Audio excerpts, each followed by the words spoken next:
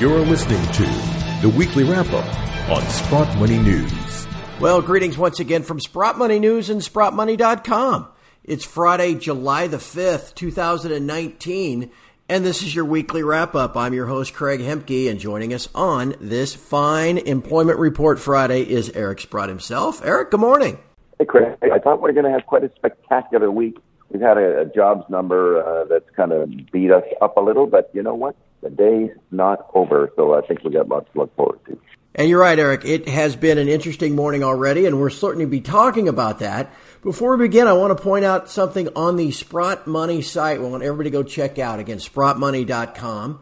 If you go to the navigation bar, there's a tab for Insights, and that's where you find all of the fantastic articles that are written through the week. Great research, great opinion pieces there. And we have one this week from our own CEO, Larissa Sprott. It's called The Least Crowded Trade in Investing. It's a fabulous article, and I encourage everybody to go to Sprott Money, check out the deals that you'll find there, check out information on the storage programs we offer, but also look for the commentary that you'll find under Insights, and it's a great article from Larissa Sprott. Eric, obviously the apple doesn't fall very, very far from the tree. She's cued in just as well as you are. What do you make of things in the action this week?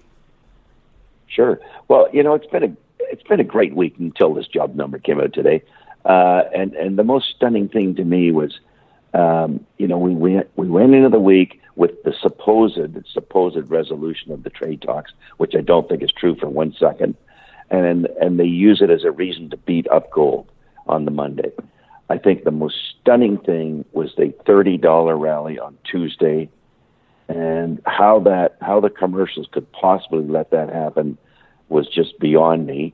And I think they might have increased their shorts on the Monday, only to find out that it went up $30 on Tuesday. Now, we have another down day today with the jobs number coming out at 200,000 plus 224 or something. By the way, you know I never believe the numbers. I don't believe the numbers when they're 74. I don't believe them when they're 224. In fact, how could months be that different? I mean, it just begs the question here that somebody doing the calculations did it wrong in May, and they did it wrong in June, and probably averaged it out somewhere like 150 or something. Not that I use the jobs number to mean anything. For example, I was reading a data point that 45% of all U.S. workers have two jobs. Right. 45% of two jobs. Like, that's incredible. And, of course, what it says is, I get 28 hours at Walmart because then there's no benefits, and they got to go find a job somewhere else, and they count as jobs. Well, our jobs number might be way worse than we're thinking if people have to have two jobs, yet they're still only working 40 hours a week. So anyway, the jobs number comes out. It's way beyond what anyone expected. Gold gets pounded for $20. And what I find interesting when you think about when that happens, you just hit an air pocket, okay? Nobody sells anything. It's just an air pocket. The real action is when it gets to 1290 or 1295. 13. 1390. What happens, okay? And, of course, it's already, having been down 20, it's now down 15. It'll be very interesting to me to see if the real action, where the real trading takes place, people come in and buy gold. And we have seen lots of reasons to think that that's happening. We see these additions to the GLD. We see significant additions to the silver ETFs. We see buying coming in of rather large proportions. We see a continual manifestation of generalist portfolio managers coming out in favor of gold. Mark Mobius being the most recent one said, all portfolios have to have 10% gold. Okay, let's deal with 10% gold. Right now, everyone's portfolios are 1/2 of 1% gold. 1/2 of 1. How do you get to 10? That's just impossible. So anyway, we've had this decline so far here on the Friday. I will be so pleased if we could stay over 1,400, and if we go back to 1,400, I think it'll be exciting to say the least, because I think the speculators will realize they have the commercials where they want them, and the data. I mean, the whole zero interest rate thing in the world, the PMIs doing nothing, the economic data being cruddy. I mean, you just know that the central banks look like they're losing the war here and they're going to go to extremes to try to win it, all of which will be good for gold. Right. No doubt about it. Yeah, you talk about the employment report. We call it on my site the BLS because it's just statistical nonsense. I'm sure today's big number was probably all the birth-death adjustment, which for people listening is just a statistical guess of how many jobs they think were added in June based on Junes in the past. It has nothing to do with the month that just concluded. They just guess. And so, but in the real world, as you mentioned though, Eric, interest rates just continue to drop. We're now north of $13 trillion of negative yielding global debt, and the entire U.S. yield curve is now inverted as the 30-year long bond is less than 2.5%, and in Fed funds rate, are, as you know, are pegged 2.25 to 2.5. All of this is screaming global slowdown and global recession. Yeah, totally. And, we haven't had to face it yet, but people in Japan, people in Europe, have had to face negative interest on a bank account. What do? Do you sit there and pay the bank to leave your money there? Or you may say, well, maybe I should go buy some gold or silver or something like that. Oh, well, gold's up 10% this year. Let me think now. I could lose 1 or make 10. Maybe I'd like to make 10 instead of losing 1. So and you don't need many people to make that decision, by the way. It's 0.5% of the world's portfolios. I mean, just trying to get it to 1% of the world's portfolios, the price of gold would go crazy. Right. So it's all the world economy. The PMIs are weak. China's obviously showing a slowdown. The growth rates for the world and the U.S. are all declining all the time. So what's the Fed going to do about it? Okay, Fed, back to you again, baby. Yeah. What are you going to do about it? And whatever you do about it, it's going to make people go to gold. Yeah. In the big picture, Eric, I want to ask you about a development that came out late last week in response to, in response to Iran and the sanctions that are still in place from the U.S. and the deal that was signed that's still being, honored in a sense by Iran and the EU. And now the EU has set up something that appears to rival the SWIFT system as an alternative to simply trading in dollars.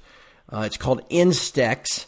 I wonder if you've got some thoughts on that. Well, of course, it just proves that the union of democratic states is kind of falling apart here. Okay, it used to be that whatever Europe, whatever the U.S. did, Europe did, and Japan did, and the developed countries would all do the same thing.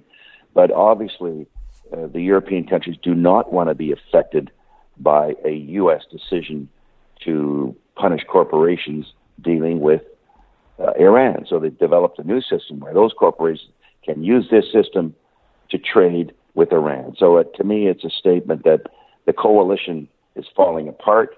It would be very non-constructive for the U.S. dollar.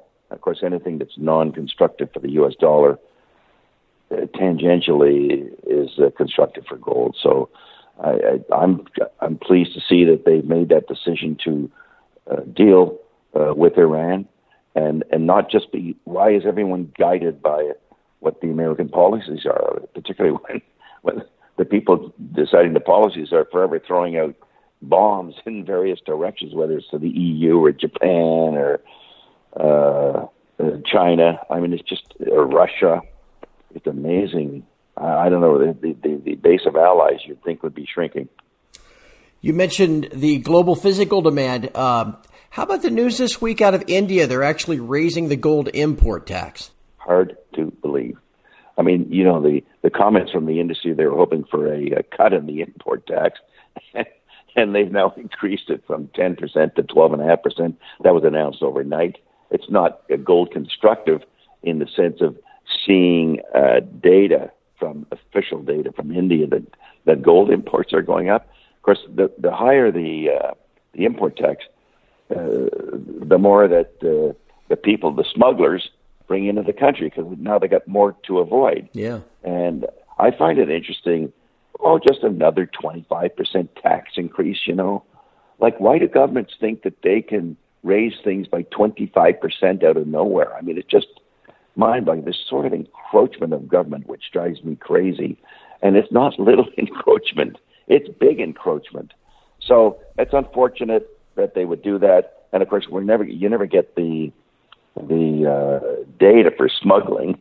Right. So the official data is going to look weaker, and the data we don't get, I guarantee you, will be stronger, because there's no doubt that people in India must be quite pleased with the fact that in the Indian rupee, I think gold hit a new high, in Canada hit a new high, Australia hit a new high. I mean, we're not doing that bad, for countries that theoretically have weaker currencies. The price of gold's done incredibly well. Yep. So, I think the Indian people will continue to be very serious purchasers of gold and silver. Yep. Eric, one last thing. It's been an interesting week for the shares. They'll probably open a little lower here this morning, but it's going to be a long day, and you never know how they'll finish the week. But they are doing everything that you had said they would do here in this early stages of this breakout and what people are now recognizing as a bull market. I've got a couple of questions for you, though, as we go to wrap up. I just want to ask a quick opinion from some of these questions that have been sent in to us. One person just wanted to know what you think of a couple of companies, Rob McEwen's McEwen Mining, and if you know anything about some of the silver miners like Pan American Silver. Sure. Well, in the case of McEwen Mining, I mean, I've studied it, but I've never owned it.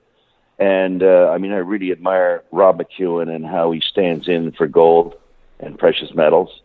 I was very happy to read, you probably wouldn't know this, but there was a death in his mine. And those are always very devastating for mine owners.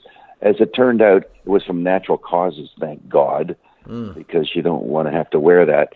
And his stocks had a tough time here. But the stocks that are down the most are the ones that are probably likely to rebound the most. I don't know what it's done in the last month, but it's probably actually rallied pretty well here. But I haven't been an owner of it. And the funny reason I've never been an owner of it is Rob is such a good CEO that his stock always appeared to me to be overvalued from other things around. And that's a compliment to him, actually. Okay, yeah. That he's been so good that people admire him, as they should. He's a guy who takes no salary as a CEO, nothing. So his heart is in doing the best thing for shareholders. So I respect him for that. In the case of the silver producers, Pan American, I'm not really a student of that because it's big. I've always kind of tinkered around things that are little that are going to become big. And I'm aggressively looking to buy leveraged silver plays, leveraged in the sense that there's a lot of silver per share outstanding. They're hard to find. I mean, I got a list given to me yesterday, literally in our office, of the various companies you could look at, and man, there's not many with big silver deposits. It's something that's hard to find. If you have a big silver deposit, it's typically low grade. You get a 30 or 60 gram deposit. I mean, it's only worth 15 or $30 a ton. That's hard to mine and make money at that. But as you know, I have mentioned previously that Christopher Mullen sort of has a long-term target on silver of 90 to 500. And I'm kind of going with that. I'm looking for things that might work extremely well in that kind of price thing. I'm doing the same in gold. I'm looking for low-grade deposits that will come onto the playing field. I spent a little time looking at Seabridge this week. As you know, I'm involved in something called Tudor, which is north of Seabridge and has a very big exploration opportunity there. And if the price of gold goes to some of these targets like 2,000, man, there is going to be such an opportunity for guys with low-grade deposits that they'll be able to develop, and the stocks will appreciate somewhat massively. So the hunt is on. I like them all, and of course I'm willing to take that gamble because there's not much risk here, right? A lot of these stocks are already trading at 10 cents on the dollar from where they were in 2011. And when I look at a Canadian company, in 2011, the price of gold was $18.80. Here we are in 2019, the price of gold is $18.80. And the stock's trading at 10 cents on the dollar. Yeah. Well, there's got to be some opportunity there. So it's been fun doing the hunt, and I will talk about some of those things in due podcasts as we find them. And Eric, just one quick question, then we'll wrap up. News broke this week that you've had to diversify a little bit out of some Kirkland Lake. I mean, when you first started telling us about it a couple years ago, about right now it was $8 U.S., and then it went to $18 U.S., and now it's 40-something U.S. So anyway, if you could just kind of comment on your thoughts there. Well, obviously, it became an inordinately large part of my financial holdings, okay, like inordinately. And I think it's kind of interesting that I waited this long to do something about it. I still love the company. I keep hearkening back to their May 2nd press release when they announced the new drilling up at Macassa, which was spectacular and better than Fosterville-like. I just couldn't believe it. So I'm a great believer that the stock's, well, it's basically at its highs now anyway, but that it'll keep going higher. But for me, and I've said this to the CEO, Tony McCuccia, I said, Tony, you're not giving me the number one performing stock this year, okay? Something else that's levered to gold that is a high-cost producer is going to outperform Kirkland Lake. So much as I love Kirkland Lake, and I think it's got huge upside this year, I have been moving around to smaller, lesser-known companies where, you know, maybe the guy's cost of production is $1,200, and at $1,300 he's making $100, and at $1,400 he's making $200, just doubled his earnings. So, you know, I bought shares of Jaguar. I have a personal investment in Jerritt Canyon, which is a high-cost mine in Nevada. I've announced a couple of other deals that I've gotten involved with, and as I say, I'm looking hard at lower-grade opportunities that would hit it out of the park if the gold price keeps going up here.